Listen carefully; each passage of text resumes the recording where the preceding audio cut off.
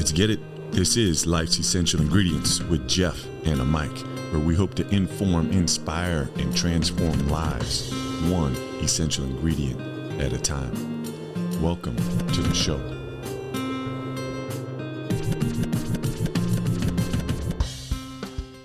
Here we go. Got a great episode coming with an incredible guest, Mike Aker, coming from Fairhope, Alabama, and it's great to see my Pasho back. So I'll just say good afternoon and good morning to everybody, and allow Mike and Mike to say hello to each other. Hey, good morning, Mike. How you doing? Welcome to the show, and thank you so much for coming on the show. Hey, absolutely. Thank you so much, Jeff and Mike, for having me. Looking forward to talking with you and adding value to all of your audience. Yes. And definitely there's going to be some tremendous value because Mike has a very interesting background. And first of all, where you can find him is mikeaker.com. And it's MikeACKER.com or at stepstoadvance.com. And so a little bit about Mike. He's a keynote speaker, author, executive, and communication coach with over 20 years of speaking, leadership development, and organizational management experience. Beyond corporate training, Mike engages his local community, and this was historically as a Seattle TEDx speaker coach, but Mike recently moved to Fairhope, Alabama, so I'm sure that one's editing, but he also works with international agencies to provide relief amidst poverty. Mike enjoys wake surfing, skiing, Disney trips, church, building Legos with his son Paxton, and going on dates with his wife Taylor. No matter if he is bringing out the best in the audience, playing with family, or connecting with friends, Mike practices being present, and I love that, and we're going to explore that because I think that is such a key thing in itself with all the distractions that we have going on in the world. Mike believes in the power of prayer, exercise, journaling, and real community to counter the stresses of everyday life. Mike has authored several books, including Speak with No Fear, which he sent to me, and I read that and loved that book. I love your style of writing. Love how you introduce a quote at the start of each chapter. Just for me personally, that's just, I love those books. And then it was just a practical, everyday book. If you're getting ready to give a talk, you got to read that book, Speak with No Fear. He also authored Right to Speak, Grow Your Soul, and Lead with No Fear, which also has a workbook. Upcoming book releases, but then I was just on your Instagram, and I think this one might be out now, Connect Through Emotional Intelligence. So make sure to check that one out. Future books, I believe, Speak, Online Meetings and Virtual Communication, Prepare to Speak, and Choose Your Reputation. A very cool aspect about this book, Choose Your Reputation, that's coming out. He wrote that book with his wife, Taylor. That had to be really fun and a cool experience. I'm almost done here, Mike. So Mike is also the CEO of his company, Steps to Advance, whose mission is to turn potential into actual by advancing people in communication, leadership, and confidence. Mike has a big heart and is driven to give back, and he does that through, one way is through an incredible nonprofit called Go on the Mission. And you can find out more about what that great organization is doing by going to goonthemission.com. Since Mike has so much free time, he has his own podcast called Masters of Employee Development. And I don't know how you get all this done. I was telling my wife this morning of just getting ready. We get up and exercise and then sit and have a cup of coffee. And I was like, man, I just love doing this podcast because I get to meet incredible people. And in Mike and researching you, I was like, man, how does this guy have all this time? And you do all these things. And I'm going to guess this, I could be wrong, but I go back to Mike practices being present, that life is in slow motion. And I don't know if that makes sense to you or not, because you are so busy. But I'll get your thoughts on that in a second. I just want to say welcome to the show, and thanks for all the work that you do to make this world better, to give back, and to help people overcome fear with speaking. What a great gift to share with the world. So, Mike, welcome to the show. Hey, thanks so much, Jeff. I really appreciate that. That was a fantastic intro. It made me feel good about myself. So, hey, that's like, hey, who's that Mike? Guy? Mike and I always said, hey, we just want to help one person, and that one person, we for sure want the guest to feel like this was the best use of their time. And I think we've done pretty good at that. But I think the one person that this show has helped the most, to be honest, has been me.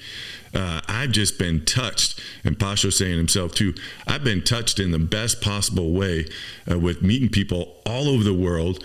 And just when you think the world is getting a little bit crazy with everything that's been going on, you have to keep seeing the good. And that's what this has been. And Life's Essential Ingredients has been incredible for us, and some of the feedback that we get. We have listeners in 18 countries now, and it's just been a great experience. So, Mike, normally for us, we start the show out with a thought of the day, just to kind of get us going. And no pressure on you. It's probably more on me, but I definitely want some honest feedback from you. This is our 42nd episode, and I've been 100%. With picking these babies. So you can tell me, Jeff, hey, you're smoking some stuff. That thing doesn't mean nothing to me, and you're way off. Or hopefully we knock this one out of the park and you're like, that's a great quote, and I see why you picked that for me and what you do. So here it goes. It's from Vincent van Gogh. If you hear a voice within you say you cannot paint, then by all means paint, and that voice will be silenced. What are your thoughts on that? Oh man, that is a fantastic. And so your record continues. Nice. First of all, I absolutely love Vincent van Gogh. And if I were to say my number one artist, it's Vincent van Gogh. I went to see him at the Seattle Art Museum years ago, not him, but his work. And oh my gosh, I just stared at his paintings and just soaked it in. I've read books on him back when I was in my young 20s. So just absolutely love it. So it reminded me of that, first of all. And then I did not know that quote, but it goes along with one, whether you think you can or you can't, you're right. I think that's Henry Ford. Mm-hmm. And in that quote, it's the same type of idea. Your thinking matters so much. And what I love that Vincent van Gogh saying here is, if you think you can't, do the things, go still step forward, and you'll be able to. And I tell people again and again, yet often feelings will follow your actions. Mm. So your emotion, your actions change your emotion. And that's part of what he's saying here. So just extrapolating some of those ideas right there. If you have the act of painting, it will change how you feel about your ability to paint. Mm. And if you think you can't paint, well, you're right. But if you think you can't paint and you try to start painting, then you'll be able to start learning. So I love it. I tell people again and again, people come to me and they'll talk about their speaking, their communication. One of the largest portions of what I do is helping people in their communication improve. And one of the things that they'll come to me and say, I just can't do this. And I'll say, well, let's change that. Let's give you some feedback. And then let's start helping you. Mm. And they'll make some huge changes. I was just working with a client yesterday, flew out to meet with him. We were working together for 5 hours. And as we were working on it, he was changing some major things about his communication style. And he gets to the end of our 5-hour appointment, 5-hour session. And he's just like, man, I feel better. Mm. Absolutely. Because you've been acting all day towards the goal that you have. Mm. Mm. I love that. And I love, man, feelings will follow your actions.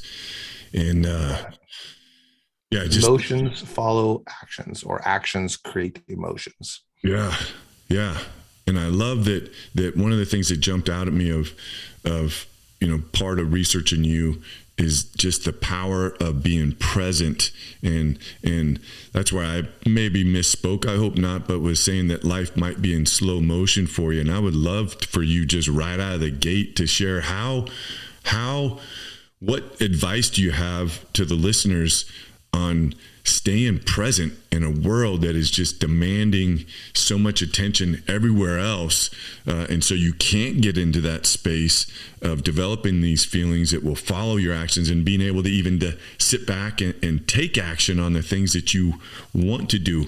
What are you? Absolutely.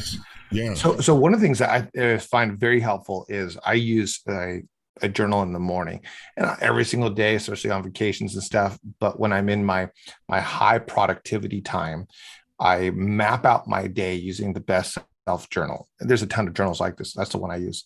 And so really in increments of 30 minutes, my day is mapped out.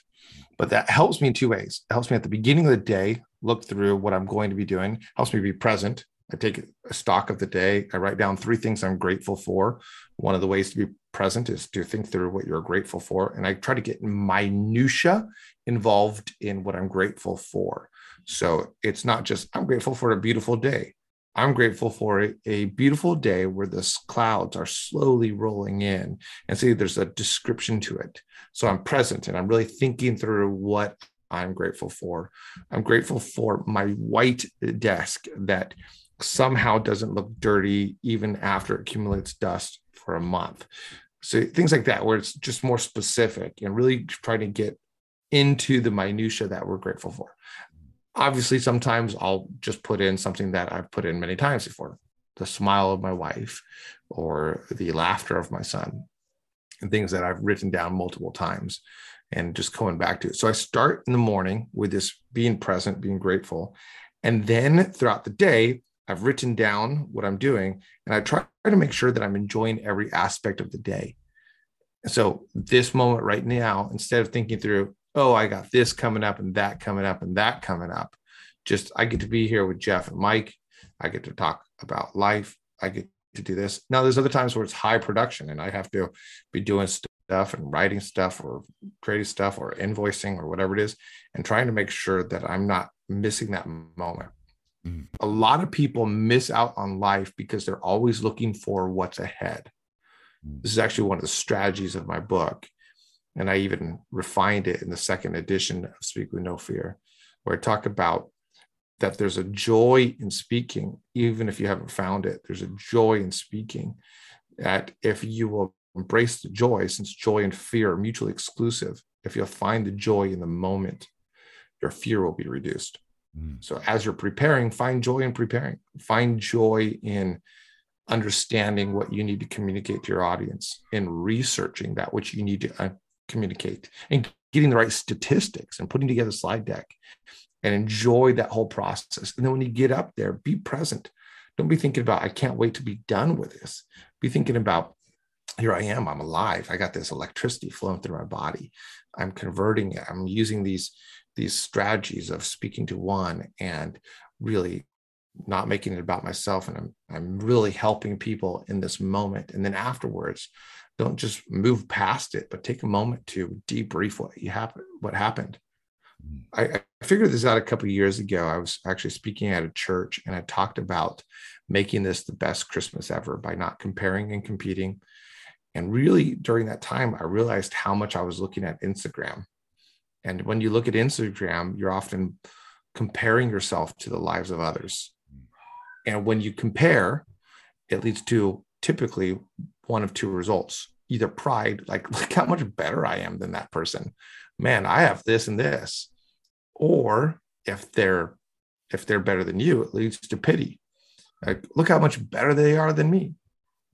And so instead of me just enjoying what I have and being content and liking my house and liking my cars and enjoying the people I have, we compare ourselves to a pretend picture of someone else.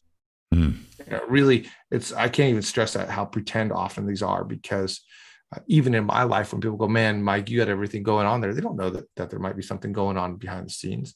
They don't know that my mom had just recently died, or that this difficulty or that difficulty. I remember seeing a couple one time, they pulled up to the church and it just looked like their life was together. And 2 months later, they were divorced and he was in jail. And I was like, whoa, where did that come from? And so we often compare our lives to false pictures or pretend pictures or enhanced pictures.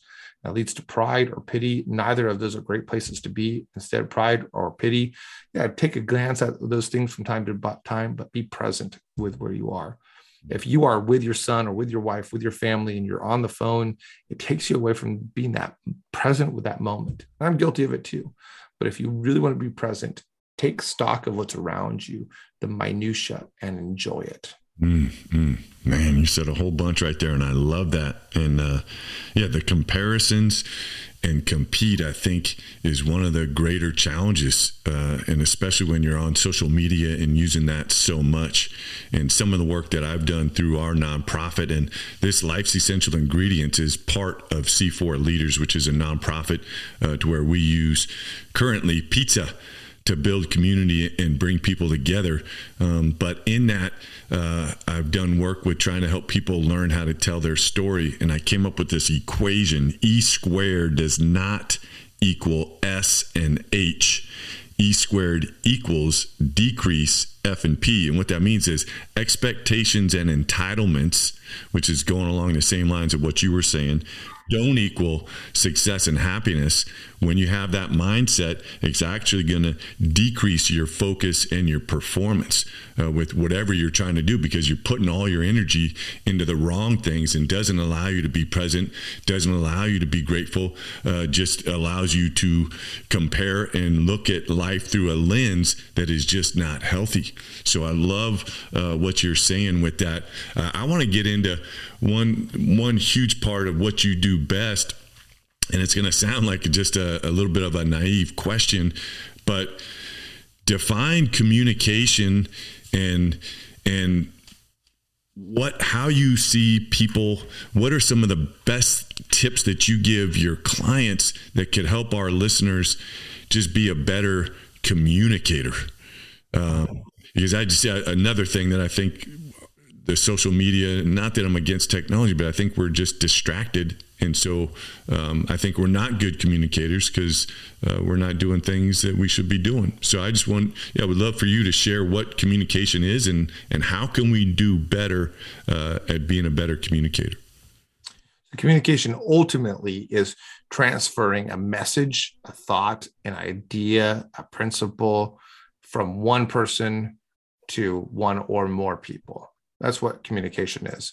So right now I'm communicating not only to you, Jeff and Mike, but to your audience by transferring the idea of what communication is from me to you. One principle to make communication better is to think about the connection that's between me and you, the speaker and the audience. And often what happens is communication lacks because the communicator thinks that by talking out loud, by sharing it out there, by saying it, that they've communicated and connected.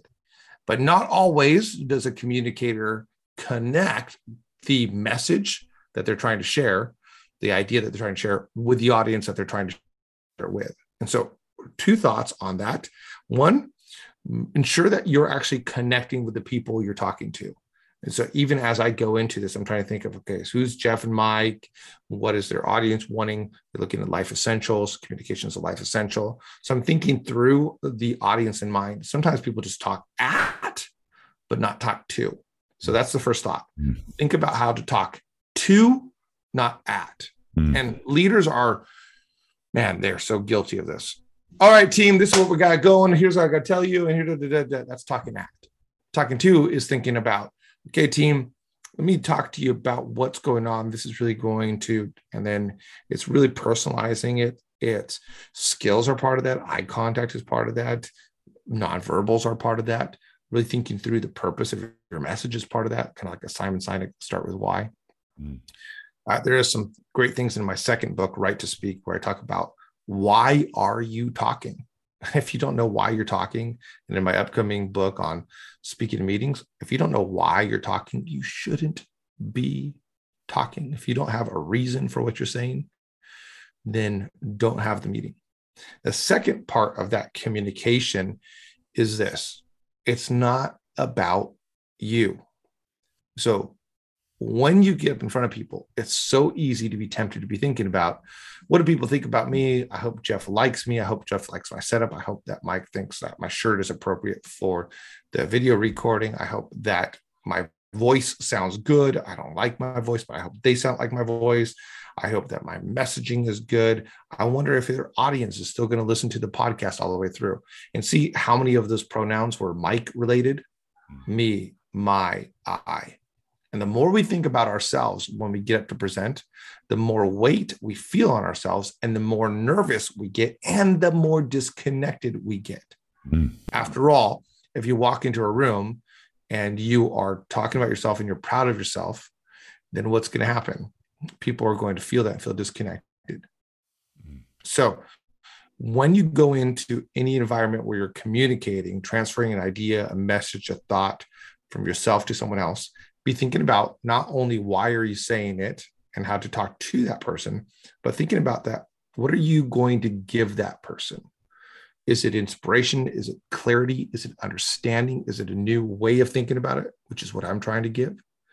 And here I am trying to give it to the other person. So I'm not really concerned about what I look like, what I sound like, only so far as in it doesn't distract with how you, the listener, is able to understand this.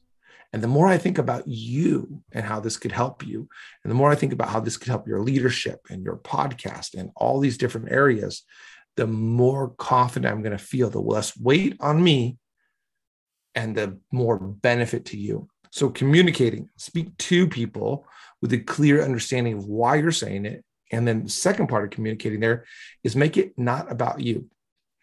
Funny story on when I realized this idea of it's not about you. Okay. So do you remember 8th grade, guys? Oh, yeah.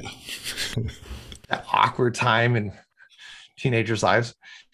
8th grade is that pinnacle of middle school, right? Did you guys have dances in 8th grade? Yeah, you kind of sat around and looked at the girls and hopefully got enough confidence to maybe get over there. Exactly. Yeah. So like you go in, right, in a middle school dance, and it's like boys on one side, girls on one side. And the whole reason why is this, right? Like all the guys are thinking, I wonder what the girls think about me. And all the girls are thinking, I wonder what the guys think about me. But guess what?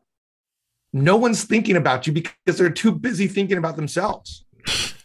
And any time that you go into an audience, the audience is thinking about themselves.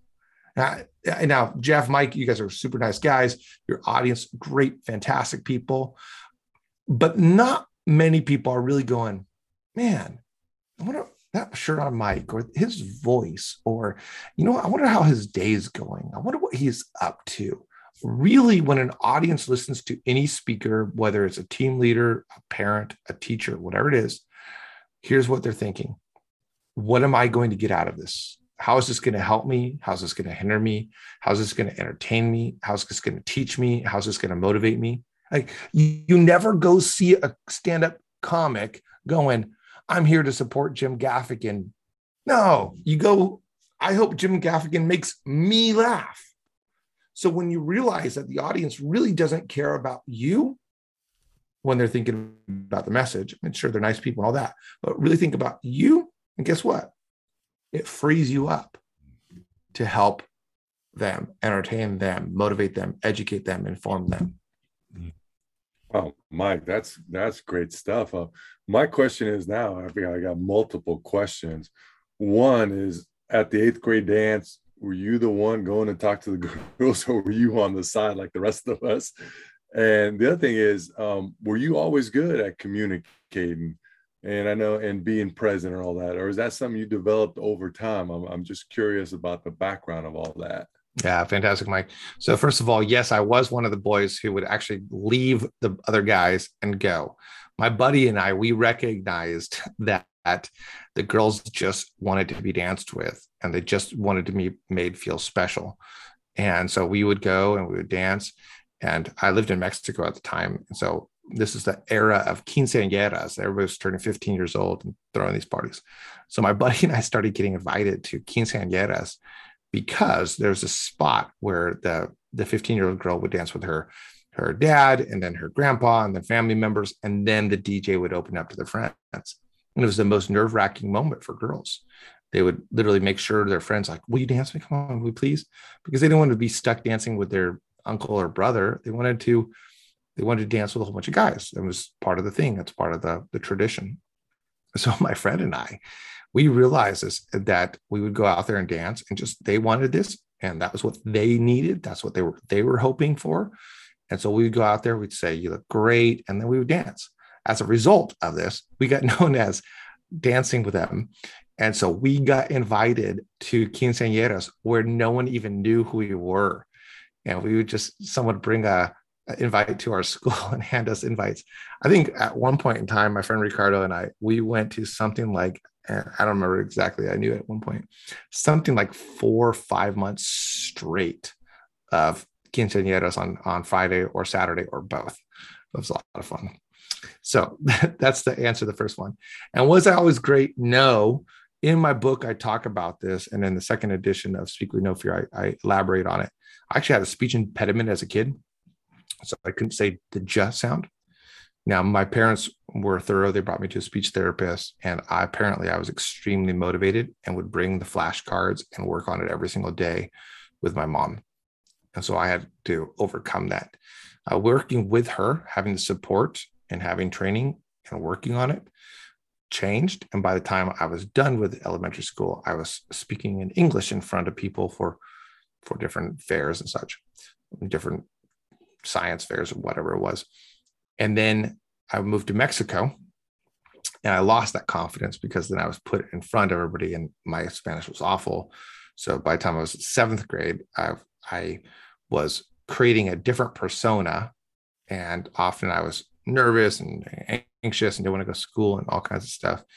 And then eventually I overcame that, moved back to the United States, and then kind of felt a little bit out of fish out of water because I was so Mexican culturally, and I'd just grown to absolutely love Mexico, and had some embarrassing kind of public speaking things before finally really working on it and getting to a spot where, although I still have embarrassments, they're not the defining thing about it. So there's really been 3 stages of improving: that elementary, and then starting over in middle school, and then starting over in my young adult years.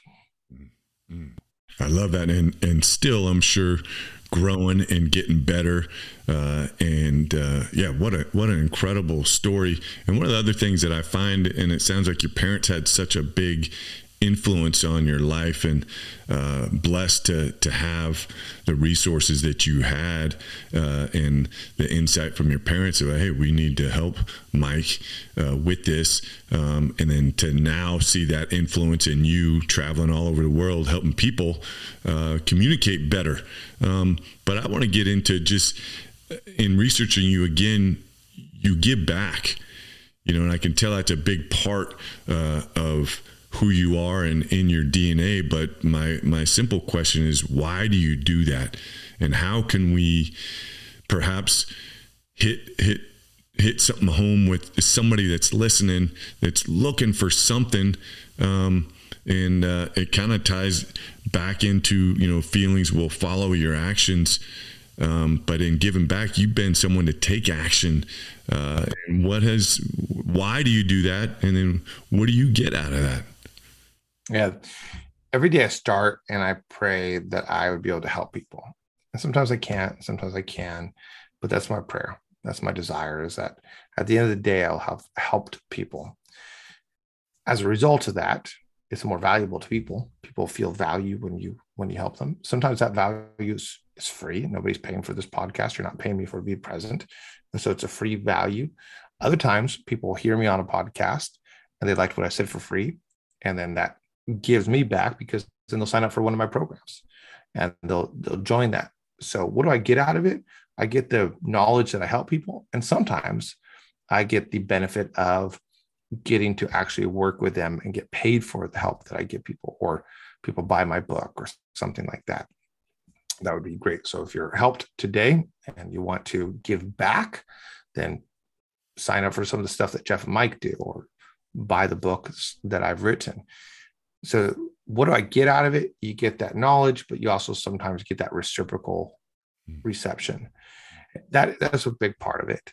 The other part of being able to do these benefits and and being able to give to people, whether it's in nonprofit work or whatever it might be, in the work that we did in Mexico and the work I do in Africa, comes back to this phrase that when you get all wrapped up in yourself, think about that. When you get all wrapped up in yourself, what do I need? I need a new car. I need more money. I need more of this. I need to look better. I need to have this, this, and this. I want people to like me, et cetera, et cetera. When you get all wrapped up in yourself, you make a pretty small package. But when you give and when you give, think about Mr. Rogers, a guy who did not get all wrapped up in himself, but was able to give to so many people. And even now, his legacy has been growing and growing and growing. The people who are so consumed with themselves, their legacy, you might go, that was a genius, but kind of a jerk. And the person who becomes a huge giver, think about Mother Teresa and people like that, you go, man, that was a person who they were so much bigger because they gave so much. I always think there's a couple analogies on this one, a whole idea of giving, and this even goes to giving financially. It says something like, I read something not too long ago that the average American's giving has dropped down to 2%, less than 2%, or less than 1%, something like that. The average Christian, which talks a lot about giving in churches, average Christian gives something like 2.8%. So you average the people, my wife and I give more. So that averages out with the people who give less and brings it. So that means that America is very, very much not into giving as much as they used to be. The average American, put all those together and you got what, a 2% or less. But think about this. When you give, when you hold on to something that you have, your fist is clenched. And so you're not going to lose it, but you're also not going to get anything. One of my goals is to live. In the beginning of the year, I put this on a sticky note on my computer, and it said generosity. And I just kept that up there. I just wanted to be more generous. And the idea of this is, if you live with an open-handed mentality, yes, you're going to lose some stuff. Yes, some of the stuff that is on that hand is going to fall off, or someone else is going to take, but also you're going to receive. So generous people tend to have more, not just more finances. Maybe that sometimes they do that too, but generous people tend to have more life, less greed, less anxiety and stress. One of my friends, whose house burnt down, he's just this generous, he's an open-handed type person, and his house burnt down, and he just said, we lost everything. And he's sitting there with his wife, just watching the firefighters just comb through, and everything was wrecked, and just everything. And his son had left a candle on, and it burned the whole house down. He's just devastated, but he's been this open-handed guy forever. And it's interesting. His wife said, we lost a lot, but we have each other, and all the memories that we lost in that house, we can make more. I think that's an open-handed mentality. Like, hey, you lost something. You weren't even able to hold on to it. And because he left his life with open-handed, it was sad that it fell out of his hand, but it wasn't devastating. And his wife said that one thing, because he's such an open-handed person, he was able to go, yeah, you're right. It's not in the hand anymore. But you know what? Our hand is still open. And I'm sure that more things will come into place. Man, love every last thing that you're saying, and such a good visual of, a fist versus just open-handed. And I recently read Vivek Murthy's book on Better Together. And that's just taken me to that space of just having that open hand and how you can use that to help people. And I guess on the flip side of this conversation, what, from your point of view, not to turn this into a political show, but what do we need to do as a country to get united and to have people open up their hands and then therefore open up their heart? Just the pandemic's been such a challenge with that, all the racial tensions that we've had the last few years. If you could give advice to our audience on, here's one thing that we could do as a people of the United States, if we could just all do this one thing, we'd be better. for it, and we'd be together. Treat others the way you want to be treated. And if you think about this with so much, I mean, I'm on YouTube and I have books out there, and people have written comments about my books and that they would never say to my face.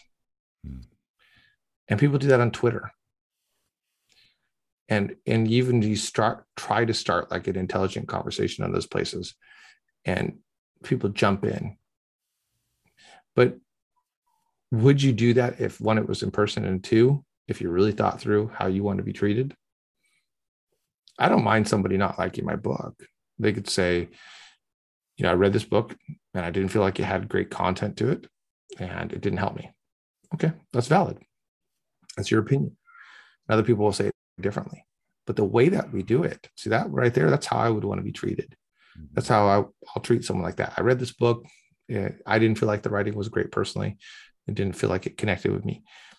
But if we were to do that and understand more, in fact, in the book, Connect Through Emotional Intelligence, at the middle of the book is the word empathy. And our nation needs empathy. If we're able to think through how other people feel and understand them and empathize with them and walk in their shoes, man, not only will it make us a better nation, but make us better communicators. We'll be able to think, okay, I understand them. How would I want to be treated in this environment? That's the way I'm going to treat them. Now, going back to in that book, I talk about this story. I love this story. I can't remember. I tried to find it. I couldn't find it anywhere. But after Trump got elected, a lot of journalists were just devastated, and a lot of the news anchors. And so some just shared their opinions all over the place. One person, though, I thought this was great. And this is not for Trump or against Trump. This is about humanity. And this one journalist, she could not understand how people voted for him. So instead of her lambasting people who voted for him, like, oh, stupid people, instead, she went to understand. And she found 3 different people who had voted for Trump, not because of just politics, not because of, not for being Republicans, not because they like Trump, not because they conscientiously voted for him. And let me pause right here. Some people who didn't vote for Trump right now are going, how could you conscientiously vote for Trump? Exactly the point. That person who just said that in their mind, you lack empathy and you're jumping to conclusions. So this journalist goes, this smart and intelligent person went out and interviewed 3 people, and 3 people who had reasons for not liking what Obama had done and for Trump. Now, once again, I'm not saying I'm for or against. This is what this person did. And you know what? She didn't change her perspective, but she changed her attitude. Now, she still wanted Hillary Clinton and didn't like Trump. So she didn't change her perspective, but she changed her attitude towards people who had a different perspective. And I think if we would try to understand more and listen, not to react and respond, but listen to understand, our nation would be in such a better spot. And then we could really treat people the way they want to be treated. That's how I want to be treated. If I do something that you don't like, instead of just going, you're stupid, I can't believe you did that, I can't believe you voted blue or red, I can't believe you, whatever. Instead of that, if they come to me and say, help me understand why you did that, man, that's how I want to be treated. Yeah, no, I agree 1,000% with every last thing that you said. And, C4 Leaders is based upon our values of how we live our life. And that first C is communication. And we define communication as listening with an empathetic ear. With the intent to serve others. And so, if we could just do that, oh man, you just see everything so different, and it's interesting. You're in Alabama now. I watched a movie last night, Son of the South, a civil rights movie. And I'm going, Robert Zeller, I think was the guy's name, the main character. And it was a true story. And he just had empathy. and that empathy led him to being able to see people in a different way, and then therefore start taking action for the injustice that he was seeing. And man, if we could just do that, our country would be so different. And all the current racial tensions that we have, there's just that disconnect, that we've been talking about and seeing everywhere. And just that's what, hopefully our nonprofit, we use, pizza to bring people to the table, to allow us just to see each other and listen to each other and create a connection. And that connection is the opportunity to have empathy and to be there for each other, and for us to get united as a country. Right. But I want to change it up a little bit, because I'm always curious, and I've been getting away from asking about this, but I think it's just a tremendous, question, because it's something that's not talked about, and it's a little bit goofy. But I want to ask you, Mike, how do you make decisions? And I know I never received any education or any real tips on decision-making processes and methodology. And I don't even know if I'm putting you on the spot a little bit, if you've had time to really think this through, but it ties into everything that we've been talking about. Because if we don't take the time to figure out how we make decisions, then usually decisions are made for you by somebody else, because you're not in a position to take action and make a choice. So do you have a process for how you make decisions, or any insight for listeners on decision-making skills? Right. So I think there's three kinds of decisions we're talking about right here. There's everyday decisions. There's experiential decision-making. So there's everyday decision-making. There's experiential decision-making, and there's exploratory decision-making. So everyday decision-making, this is like, what time am I going to wake up? And that's based on every day. Do I got things to do? Do I have a plan? What am I doing? Do I like to work out? What's my natural go-to? What kind of breakfast do I want to have today? And so those decisions are usually making on whims, according to obligations, things like that. And everybody has their own kind of metrics, but usually it's not something major that you need to talk about. If you're working out, that's a little bit bigger of one, but that's going to go into your goals, and your everyday decisions are going to be influenced by your goals, by your rhythms, by your personality. Then there's experiential decision-making. Experiential decision-making is that over the course of time, for example, I'm a public speaker, I have to make decisions on how I'm going to craft a speech. Now, when I was early in my experience, that was a lot harder, because I didn't have a lot of experience, education, background, feedback, success, and failure. So early on, those decisions were a lot harder, and it looked a lot more like an exploratory decision-making. But now that I've been doing this for 20 years, for me to write a speech from scratch takes significantly less. For me to decide what's going to be in a speech, I just pull from my experience. And so a CEO who has had a solid track record of 30 years should be really good at making a lot of the decisions that he needs to make. Are we going to do this or this? This. And he just pulls out of his 30 years of experience. Some of my clients that are startup CEOs, they don't have that experience. So everything's going to be more exploratory. We'll get to that one in a moment.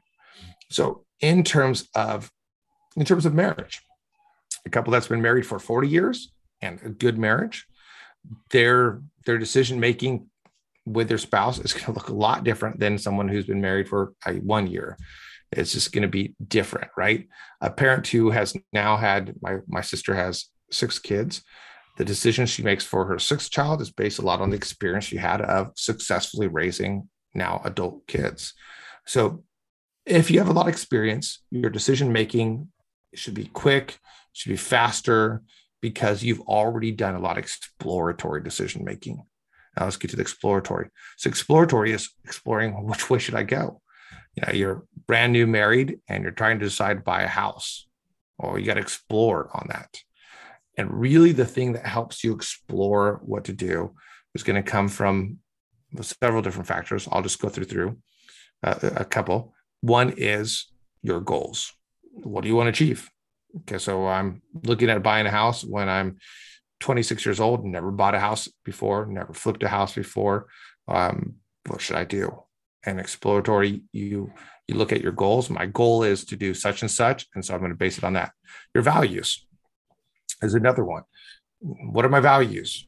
My value is adventure and travel, or my value is frugality, or my value is family. So I'm thinking about buying a house in Alaska, but I have no family in Alaska, and my value is family. Wait a minute. My value of family is probably going to change that. One of the values that my wife holds extremely close is family. Now I hold it close. She holds it closer, just that connection with family. And so when we were looking at the pandemic and everything, she said, I'd like to be closer to my family. And so we grabbed a hold of that value, held that. We looked at the goals and held that. The third part that I'll bring up here is the support network.